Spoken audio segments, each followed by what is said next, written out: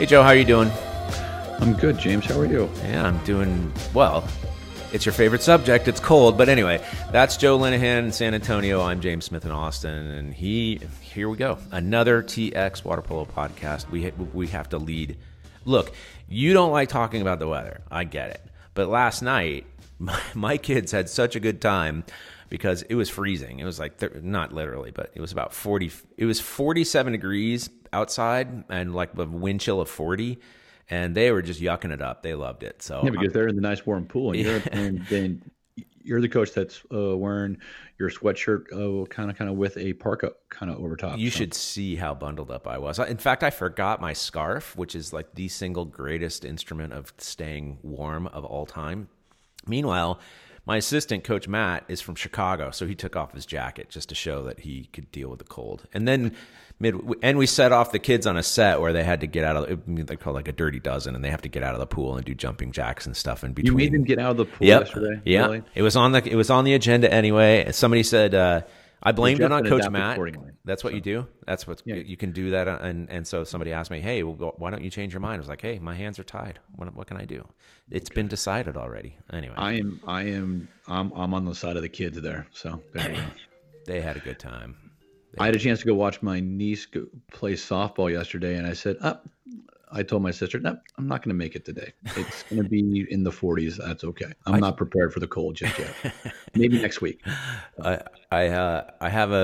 actually kind of like it. It's good to have I was getting bitten by mosquitoes last week, so now this is a good change of weather. Anyway, all right. A couple of things on today's agenda. The number one is really the Texas Challenge Cup. It's coming in 2 weekends, and Joe and I already talked about this a little bit, but I wanted to cover it sort of now as best as we can because there's a bunch of teams coming from outside the state, which is really, really good news, and I'm getting texts from some of them every once in a while. I'm sure you are too. And so we've been getting questions. I've been getting questions about what's really going on. Obviously, I have a team that's being entered, and you do too. So we can just simply share, and we're going to talk with Chris Cullen later, who's the tournament director, right? Isn't he? He's definitely the head coach at Thunder. Yeah, I think so. Yeah. And so just do almost like a public service. I'm not even being sarcastic about that for a change, and just let people understand what it is we know as of now and how things are going to work there. So, but I actually, let's just start with the teams, because this is the schedule, or not the schedule, but the rosters are set, or the team rosters are set, right? So like let's go through all the teams, and it doesn't, they might have multiple teams, 12s, 14s, whatever, but what are the teams that are coming into town, and what are the teams that we already know are local? So we got some clubs that are coming in from, but Thunder has some clubs that are coming in for their tournament here. You got Gold Coast is coming back, so I guess they had a good time at the Central Texas Festival. Yeah, they're coming back, and they're also bringing their two boys teams again, and they're bringing a 12U team as well. We have Exeter. I'm not quite sure exactly where they're from, but they're from California. They're an all-girls club from California. From east of Visalia, which I figured you knew. Yeah. So, and then for the 800 mixed division, there's going to be there is 680 drivers are coming. We have Sets coming. We have T Hills is coming. And we have Gold Country, which is a club outside of Sacramento. So. You have to describe, T Hills is Tualatin Hills from Oregon. So there's California, Oregon, and Texas teams are involved in this tournament. That's pretty sweet. And then the usual suspects for Texas teams. Yeah, like I think Thunder and Pegasus and Cowtown. I think you guys are entering a 1400 team from Aquatex. Yep. You got Lone Star Mavericks has entered a girls and a 12U team. You got Viper Pigeons, of course, is kind of entered, and Southside. So okay, yeah, I think I hit everybody. So yeah, that's so. Anyway, looking forward to that. I guess the news of the week is so there are no spectators that are going to be allowed. At least we're speaking about what we know as of today, and it just seems like some of these things won't change. Maybe they will, but it seems like these are sort of solid things that are going to take place. So number one, we got a note from Chris Cullen that there will be no spectators allowed, but there is one major exception, which I interpret this as saying that what Thunder is going to ask is for volunteers of some kind to come and stream every game. And so that's your understanding sort of as well? I'm not quite sure what they're doing. I think obviously they found out last week that there's no spectators, and they made that announcement. But they're going to have some sort of streaming capabilities. Either teams come and do it themselves, or they're going to have kind of some sort of platform that they have. I mean, I think they're still trying to figure it out. So. Right. Okay. You can ask Chris a little bit about it. Yeah, we'll talk to him about that, what he knows. I had an idea, which was that, we've watched games from California, for example, when teams from Texas are out there and they stream it on the late great Periscope or some other thing, Facebook Live or all that kind of stuff. I'm interested in a volunteer who does a very good job. I want to monitor as many of these live streams as possible, and then TX Water Polo may work with you in the future to do streaming. So just keep that in mind. Well, the difficult part with streaming, just in general, I know that I have like a developmental group, the Mavericks group. They've been doing some streaming of some game days up in North Texas, right? Because spectators are not allowed, and some issues that I've heard from some parents are like, well, I can't tell which kid's mine. I go, well, you can't. Yeah, you can't tell that on the Olympics except if it's up close. Yeah, and I mean, it's difficult. It's difficult to see that in water polo. That's just the nature of the beast. So I can't. I mean, the lighting's not going to be all that great because it's not set up for that. Yeah. So I mean, I think any type of streaming, any type of platform is going to be great for the people that cannot get into the facility to watch. Right. And the streaming is required, from my understanding, meaning that if you're not going to allow spectators and you have kids playing, then you have to have it somehow. You have to have eyes on it somehow. I don't know about it being required. Okay. This is what I was told by my swim coach boss, which may be only for swimming. I believe that's for US. That's a USA swimming. And understandably so. Yeah. So, okay. The locations are the west side and east side of the LISD. Which groups are going to which pool, as far as you know? The 18U boys and the 16U boys are going to be at the Louisville Westside Aquatic Center. I think they have 20 teams there. And then they have 20 teams over at the Louisville Eastside Aquatic Center for the 1800 girls, the 1400 mixed, and 1200 mixed. Oh, wow. That's incredible. All right. That's a lot of teams.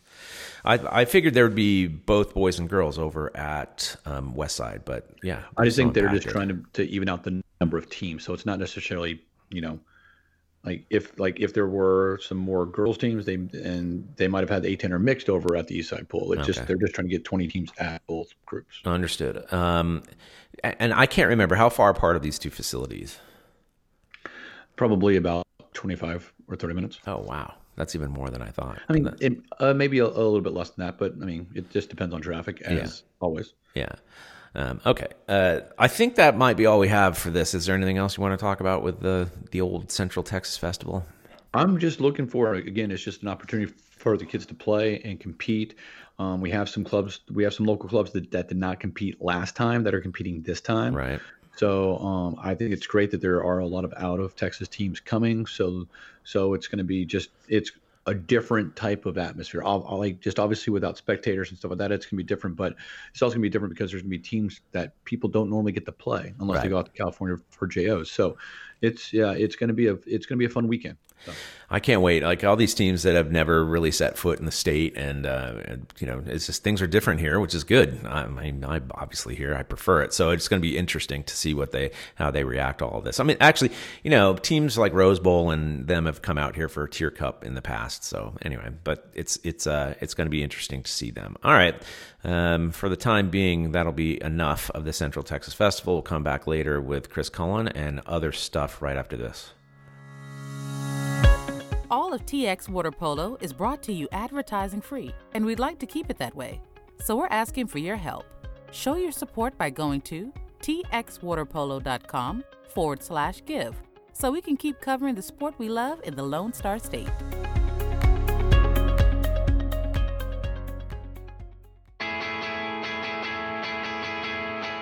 Hey, this is Max Irving from the U.S. Men's Senior National Team. And to get all things Texas Water Polo, I'm listening to the TX Water Polo podcast.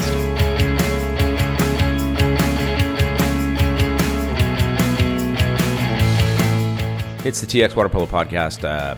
it's a bit of a lean week. I mean, look, we're in the middle of a pandemic, for crying out loud, and the fact that we have a whole bunch of tournaments on the calendar is actually something that's extremely positive. But boy, it would be even busier if it weren't for the sake of this virus, in case you didn't figure that out already. But one thing to just lead with is an update on ODP, which is there is no update. We're still waiting to hear from our friends at Pearland, and apparently our event, which is supposed to be on the 22nd and has not been approved yet, so don't go trying to register, is sort of stuck behind another event that's being considered by the city. Not the same weekend. Not the same weekend. Yes, thank you for clarifying that. It's not as though we're jousting with that date. And then I've been told that after that the decision will be made. So I'm just sitting on my hands, Joe. But look, if you've got any say in the matter, go ahead and give them that Joe Linehan call. I've already done my part. So you're the one that has to close the deal for it. So. I do have to close it with with Daniel Cox from Southside. He's been extraordinarily helpful. Daniel Cox has been helpful. He's not extraordinarily. He's just helping out. Yeah, so. Of course. Other news was that there was supposed to be a tournament in Croatia for the national team men. We reported on this a little bit on Total Water Polo. The tournament was canceled. One player from Croatia, my understanding, tested positive, so therefore they had to just shut the whole thing down. And it affects us in the sense that basically every male U.S. men's national senior team member was over in Greece or elsewhere in Europe as this tournament was approaching, and now they got no place to play. So I think you said to me, right? They've all gone back to their pro teams for the moment. Is that right? I mean, I just assume they have. I mean, all kind of most of the men's national team is over in Europe playing professionally. Yeah. And then they're getting together in Greece once a month, and this month was going to be part of a tournament and stuff like that. Right. So I just assume they're back, they're playing, and they'll get back together in December at some point, which is great. I'm just glad that they're playing because, we do have an Olympics next summer. Well, that's in theory. That's right. I was really looking forward to watching this tournament, actually, because we have the biggest number of American men's player playing in Europe that we've ever had, and there are reasons for that. The NCAA eligible players are playing for free, so it's not as though there's a big outlay to get those guys in, but still getting very experienced. My understanding is that tournament is going to be rescheduled for December, but who knows? There's a big spike in Europe. There's a big spike in Croatia, from my understanding. So, I mean, who really knows? But at least it gives a little bit of hope. And it's just a little 3-team tournament. I think Hungary, Croatia.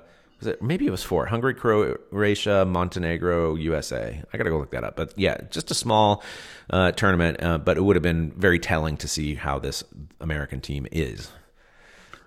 Yeah, exactly. And I mean, it's going to be good. I mean, everybody has their own challenges. Yeah. Every nation, every men's team, and we also have our women's teams training out in California right now. Yeah. That's I know less about that, so that's the only reason I don't mention it so much. Is obviously their travel plans are not so exotic. They're not heading over to Greece because they're the best team in the world and they can train at home just fine. So in California, but yeah, that's my understanding is that they've been training as well recently.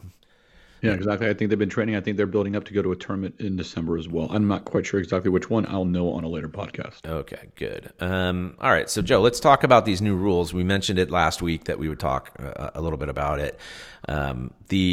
Our tournament at the Central Texas Festival utilized them. I would say that they were implemented in maybe a sporadic way, at least according to what I was expecting or what I was accustomed to, but maybe we should just sort of walk through what it is that the athletes who are going to the Texas Challenge Cup are going to see maybe for the first time. Well, I mean, the Central Texas Festival was the first time that anybody had played in 6-7 months, right? So, yeah. And that was also the first time that people had reffed in 6-7 months. So it's new for everybody. Now, these are the rules that were implemented at the beginning of 2020.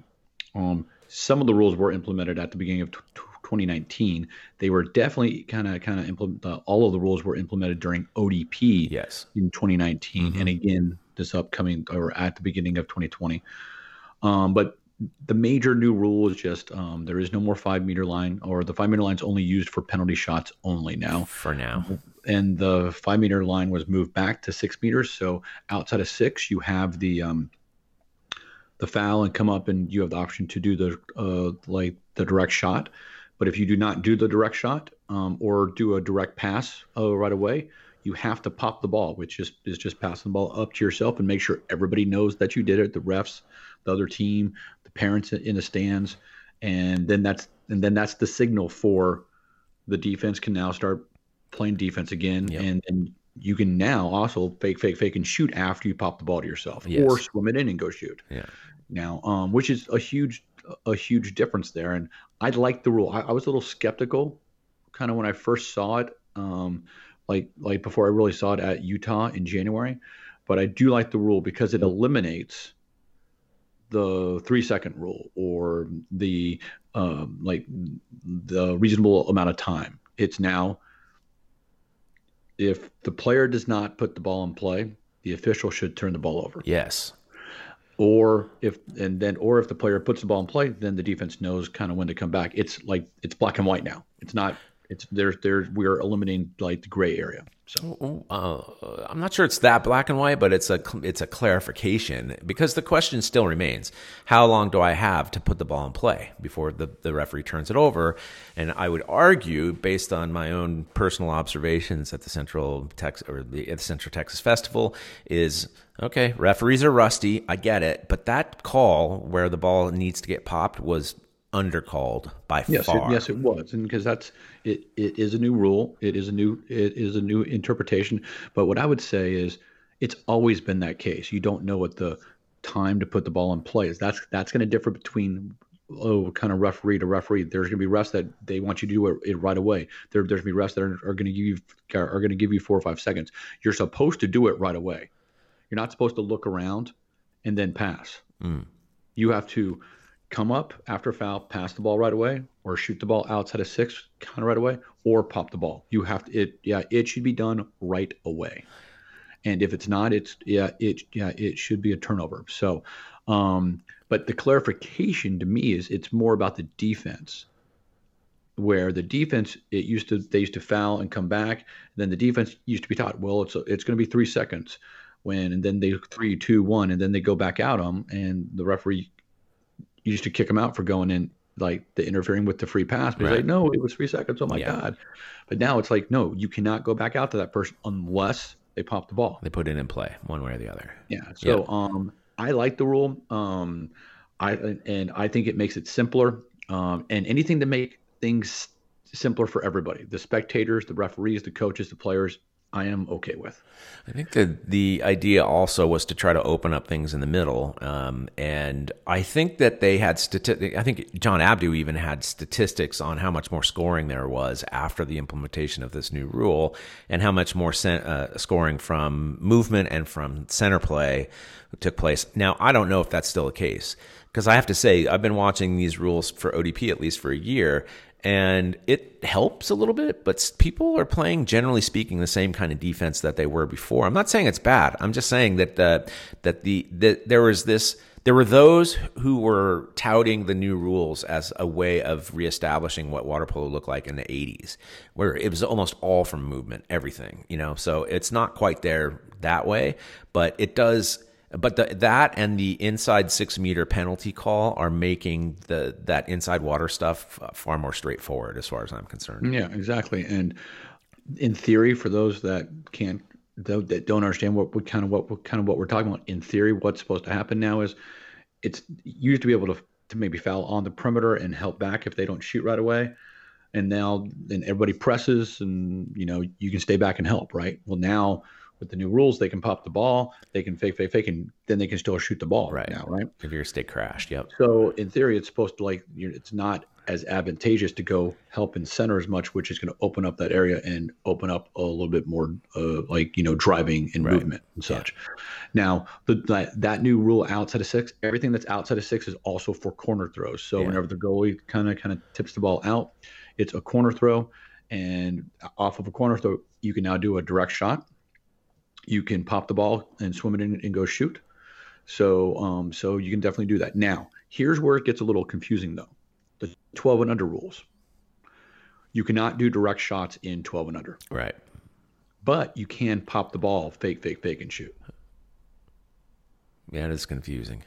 But no, hopefully I just explained it. So no, but well, I mean, I would only argue like, why isn't it all unified? We've gone back and forth where the 12s or 10s or whatever have different rules in the past before. So anyway, I do like how the direct shot you don't have the direct shot. Yeah, because the reason that they implemented that is you can just pass the ball to the one big kid, they get fouled, they come up and shoot. It's like the kid that just grew big before everybody else. And that's no fun to really watch or play, actually. Yeah, and we want to grow the sport. So this is getting more kids involved, stuff like that. It was a little confusing at first. I think we did the Dare to Dream tournament last January. And that was a little bit of a conversation with the referees. No, the 12s can do that. The 10s can do that. Like foul, pop the ball, fake, shoot. They can do that. Yeah. But because they pop the ball, the defense can go guard them again. That's right. That's the thing. That to me is the whole part about putting the ball in play. Again, the way that you put it was, yes, you can sit up there, you can pop the ball, move up, fake, shoot the ball. Except that just basically never happens. Like you're always going to get pressed after that. That I have yet to see an occasion, and I'm sure it's happened, but I haven't seen it, where you have a foul and then the defender drops and stays there. Well, yeah. Number one, you can't do that at 12s because there's no zone defense. Yeah. But yeah, I mean, it's not as advantageous to help back anymore. So hence, that's opening up the pool a little bit for more movement and stuff like that. And in theory, over time, coaches are going to adjust and adapt. This is still new to everybody. Oh yeah. So this is, I mean, normally at this point, we would have Texas kids that have played 150 games with the new rules. Right. But we don't have that right now. No, we have kids that have played 10 or 20 games, maybe. Tops. Yeah. You know what the fun rule is that was changed was the goalie play, coming past half tank and running. It's like hockey, where you're.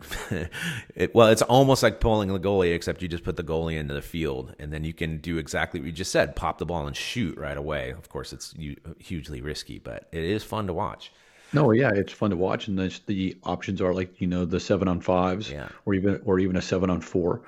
I mean, yeah, it's fun. Like it used to be like, it also used to be where, and not even taking the goalie out of it, where you put the ball in play after a timeout, that player cannot shoot. Right. Now that player can shoot. Yeah, exactly. So it's just, there's some very good things that everybody is starting to figure out now. And people are going to take advantage. There's a lot of very smart coaches out there. Yeah, it's going to be quick learning, I would say. And a lot of these rules resemble stuff from the past. I'll be honest. Like the popping the ball, that's not foreign to me at all. That used to be the case that we would, have to do that back in the old day. So I don't know if you remember the same thing, but I certainly do. All right. I think we're done with this section. Hi, this is Natalie Benson, and you are listening to a podcast about water polo in Texas.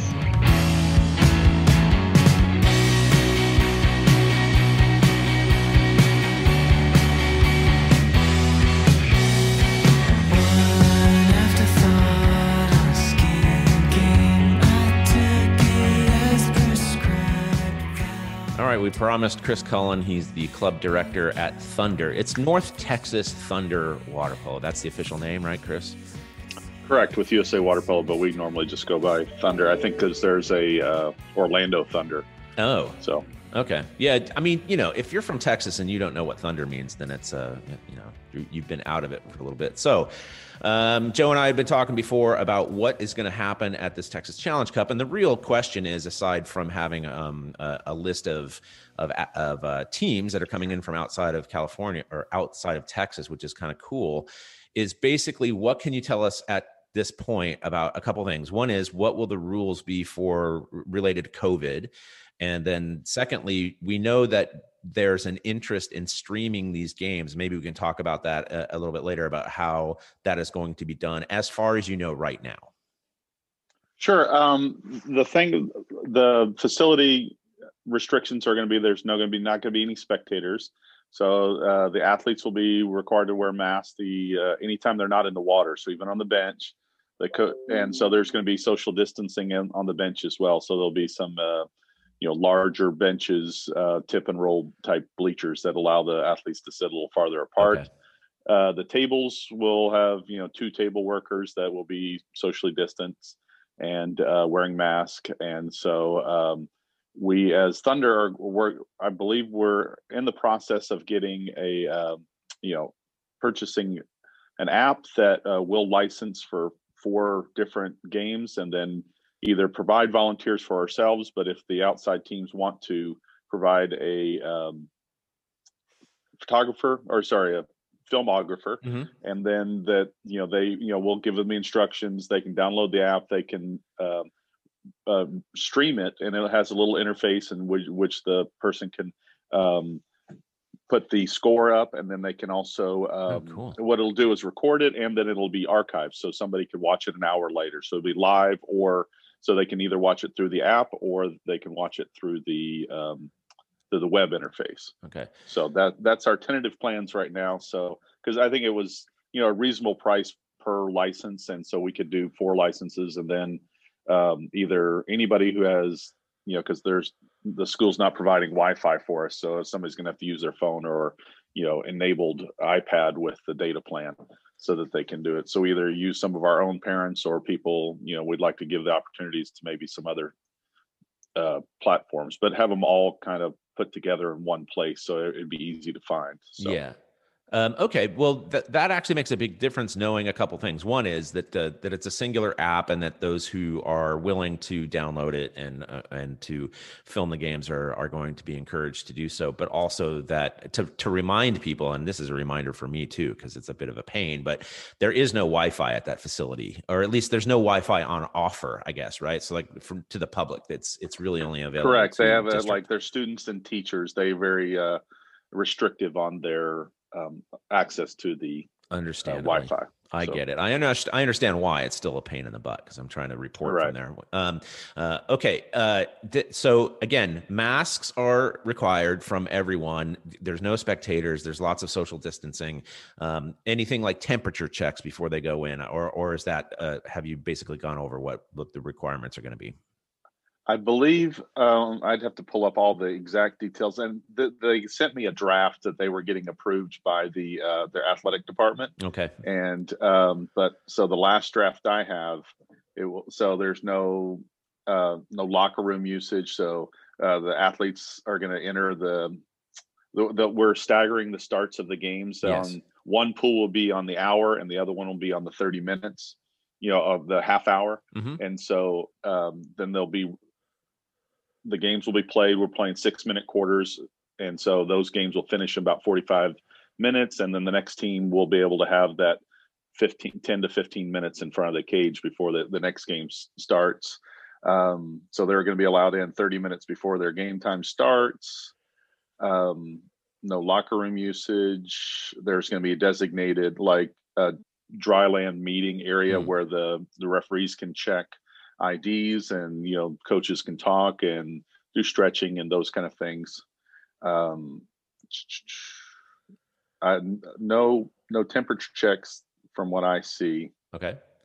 And that's basically, so there's restroom usage just for restroom, but not for changing. So they don't want hanging out and multiple kids hanging out in there, so that so once the game's over, they're going to leave, and so there's not any coach hospitality, or there's not any referee hospitality. I believe we'll be providing, box lunches for the referees, so that instead of having to, they have to leave the building, but when they're not working. So I'm sure that will play in a part in when they schedule the referees. They'll try to put them consecutive ones, so they don't have to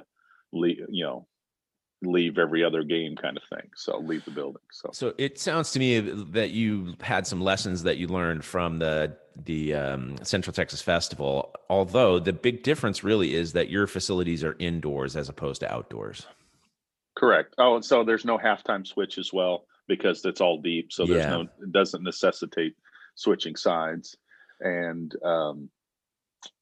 it's no spectators, because they're only they're not allowing the school district is not allowing any at this time. So right.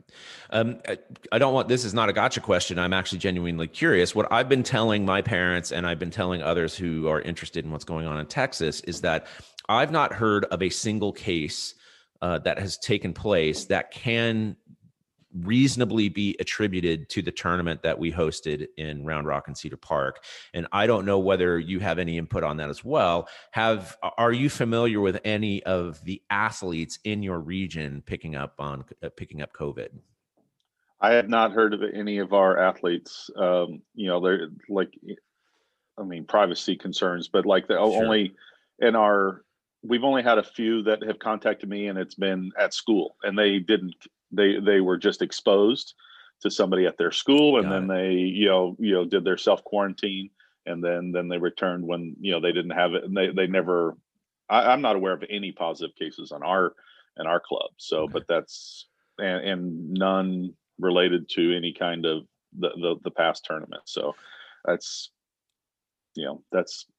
that's our status, that we're not. I'm not aware of anything that has been occurred. So, and that was what, 3 or 4 weeks ago. So, and you're the swim coach at Guyer, and I don't know what it is that you're doing at this point, what kind of workouts you're holding, if any. But what can you tell us about that in regards to COVID? Whether you've had any scares? Well, I'm aquatics director for the school district, so we have a swim coach for each high school, and each high school's been running their practices, and so we let them run it what they're comfortable with. And some schools are maintaining distancing while starting kids in the middle, and some schools are running it like it's football practice, where when you're working out and there's no mask and you don't have to stay distanced, and when you're out of the water, finish working out, you put your mask on. And we've had no cases in Denton ISD. So sorry, swimming. I mean, yes, I'm sure there's been some in Denton ISD, but we've not had any swim team related. Yeah, my daughter's private school here in Austin had a case announced yesterday, and it was funny because it was I understand why, but it was a person who hasn't been to school. Like, they've been home, the whole time. So that I know it's happening, and I'm just endlessly curious about ensuring that as best as possible that competition in the pool is as I'm going to use the word safe. It's never going to be completely safe, but as safe as reasonable. Again, and so far the evidence, at least as far as I can tell, is that there's really been no consequence to our tournament that we held a couple of weeks ago, and that we can. I'll say this: you don't have to, but that we can expect the same from your tournament. Well, we're hopeful that we're going to take all the precautions and make sure that everything is put everybody in the best possible scenario. So we can't eliminate. You want to mitigate risk as much as you can, and right. So that's all we can hope for. Okay, you have teams that are coming from Southern California, Northern California, and Oregon, and obviously there's just such pent up demand for competition that I think it's fair to say that you probably would not be getting that kind of interest from outside the state if it weren't the case. Maybe you think that's not correct, and I'm happy to hear that out. Have you heard from them at all about these rules, about their unfamiliarity with competing for months and months and months, and whether or not or whether they're just simply super enthusiastic about being able to get back in the pool?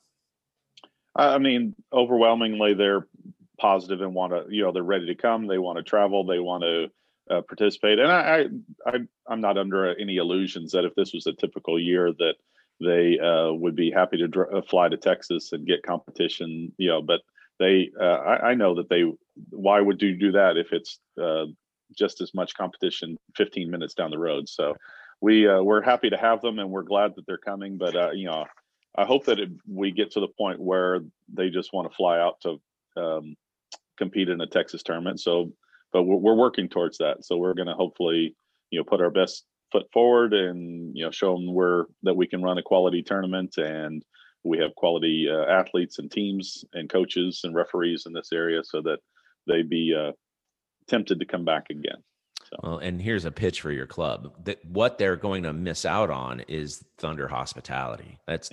You might as well just set up like a carving station in that area when you guys do a chocolate fountain. Didn't you do that actually? Yeah. There's a chocolate fountain at some point. Anyway, they're going to be. They don't know what they're missing out on, but they will. I think, and these tournaments are generally speaking quite well organized. They're going to experience that. Well, we're going to do our best. We have a great set of parents and great coaches and great kids, and we work well with the referees and the tournament hosts, the facilities, and so we able to get everything organized and hopefully stay on time. Make sure everybody has good experience and get great games, so everybody has a positive experience. So you sold out pretty quickly, I think. It seemed to me that it started slightly slowly, and then suddenly it seemed as though teams understood, oh wow, we better commit before there are no more spots available. And next thing you know, there are no spots available. Was that a surprise to you? And was it a surprise as you saw the teams that began to enter where they were from? Yeah, I was pleasantly surprised. I was expecting a few out-of-state teams, because knowing that they're, it's later in November. I know their high school season for boys and girls is coming up. And so I thought, well, maybe we'll get some, teams that are wanting to prepare for their high school season, since they're not, every county's different. In LA, they're not allowed to do contact, and whereas Ventura, so every has their different restrictions based on their color coding, et cetera. And so when people started contacting me, I said, once you get a critical mass, I need you to register, because I only have so many game slots. And so, I wish I could accommodate, 50, 60 teams, whatever, but, we're stretching it with the facilities. I didn't think, if it was in previous years where we maybe could have arranged it where we have 3 courses and I could have had more teams, but that wasn't going to happen with, the restrictions that we have. There's no way that we were going to have 6 teams in the building at once. And so we're working with the restrictions that we're given, and we're happy to do so. And, but every coach that contacted me, I said, once you get enough, get online and register, because I don't want parents to buy flights or book hotels, and then you didn't register. Right. But then you don't have a spot. And so there's nothing I can do. So, right. Yeah. This is the first time my club has actually entered a tournament quite so early. So we had a good spot at the beginning. I think you were one of the first, James. Yeah. I have a group that's, consolidated enough now that I can depend on them to travel. And so it's almost for the first time. And so, yeah, that worked out quite well. So anyhow, you have 2 kids in California. They're both in California, or are they at home right now? Oh, my children? Yes. Yeah. They are both in California at this moment, and they're coming home actually right before the tournament starts. And so I'll put them to work, make them do something to support the club. So my daughter is living out there, but they are not practicing at Pomona Pitzer. That's what I was going to ask. The 5 Cs the campuses are closed, and so they're not allowing any athletics. And then my son is at California Baptist in Riverside, and they are remote classes, but the campus is open. So for all the dorms for students who choose to live on campus, and the athletes, and they're COVID tested every week to 10 days. And so, and then when season starts in January for NCAA, there'll be some NCAA testing that'll be going on at random for each sports teams. For a certain number per week will be randomly tested for COVID. So. Right. Well, not only that, so they've been training at Cal. I don't think I'm ever going to get used to not calling it Cal Baptist, but they want you to call it California Baptist University, or CBU. Anyway, they're practicing, and they recently streamed an inter squad match. Right? How did Cameron do? I was happy to see him play, and get some confidence, and get to play with. There's 3 Texans out there right now. So with Zach and Cabot, and so we're excited. I was excited to see him play, and just bond with his teammates, and play at the next level, playing bigger, stronger guys than when you're a freshman, you haven't filled out yet, and you're playing against 21, 22-year-old men, and my son is becoming one, but we were excited to see him play, and I thought he did well, but we'll see. It's coaches' evaluation and how they play and what they move forward with. So. Okay, I think that's about it. I was curious about that, and also about the way that the tournament has been shaping up. And is it possible that there'll be additional rules that you'll publish before the tournament takes place, or are we generally speaking probably fixed with those things? I'm wait. I'll just get the final. I'll send it to all the coaches when I get the final draft. Because I have what they had sent to the school administration to get approved, and then to see if that. So I don't think there'll be much changes, but in these times remember it's we're taking a lesson in flexibility, right, and adjustment, and pivoting, and so all those key words that we've had to learn in 2020. Right. So okay, and where is that information? That information gets emailed out to coaches. Is it published on your website also? I was going to plan to send it out to all the coaches, but we'll let them forward it on. But right now, it's not been published until it's finalized from the host. Yeah. So okay. All right. That's Chris Cullen, the program director at Thunder, and what are you, aquatics director for the entire ISD, right? Correct. Entire ISD. Yeah, that sounds really important. And also my colleague with ODP, of course. So that's the most important. Very good. Chris Cullen, thank you very much. Well, thanks for having me, and we're looking forward to hosting a fantastic event and seeing teams from around the country. So we're excited. Well, that's it for today, Joe, but a couple other things, right? Yeah, I mean, it sounds like you have actually some ideas that you're noodling down on paper.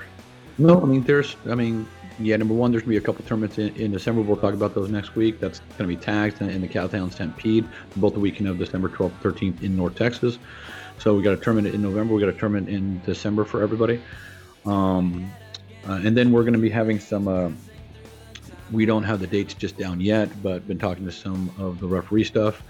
We're going to have a ref series of clinics here just kind of once a month in November, December, January, and February. It's not going to be like a clinic like here are the rules. It's maybe going to talk about like, one rule and then break it down a little bit and do some fun stuff.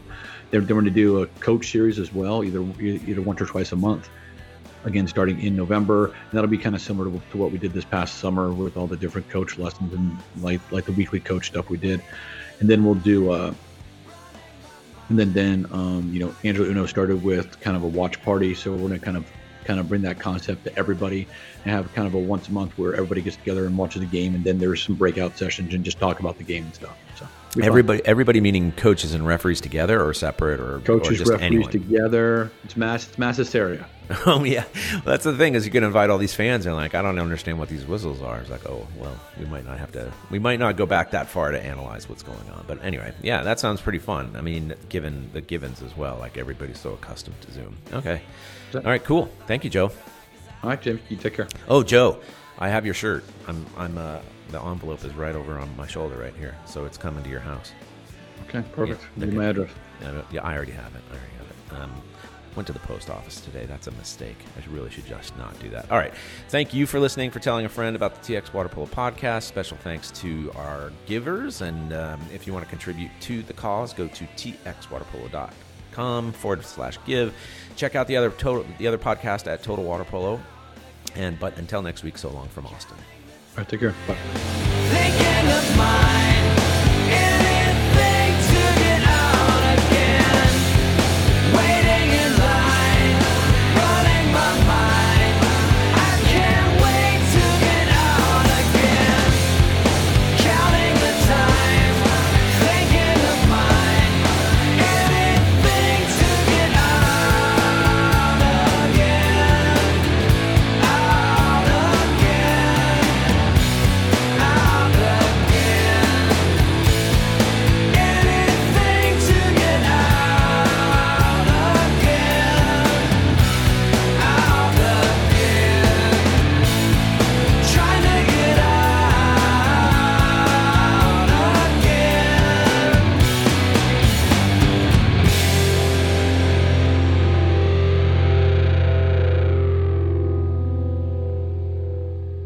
This has been a production of TWP Sports, LLC.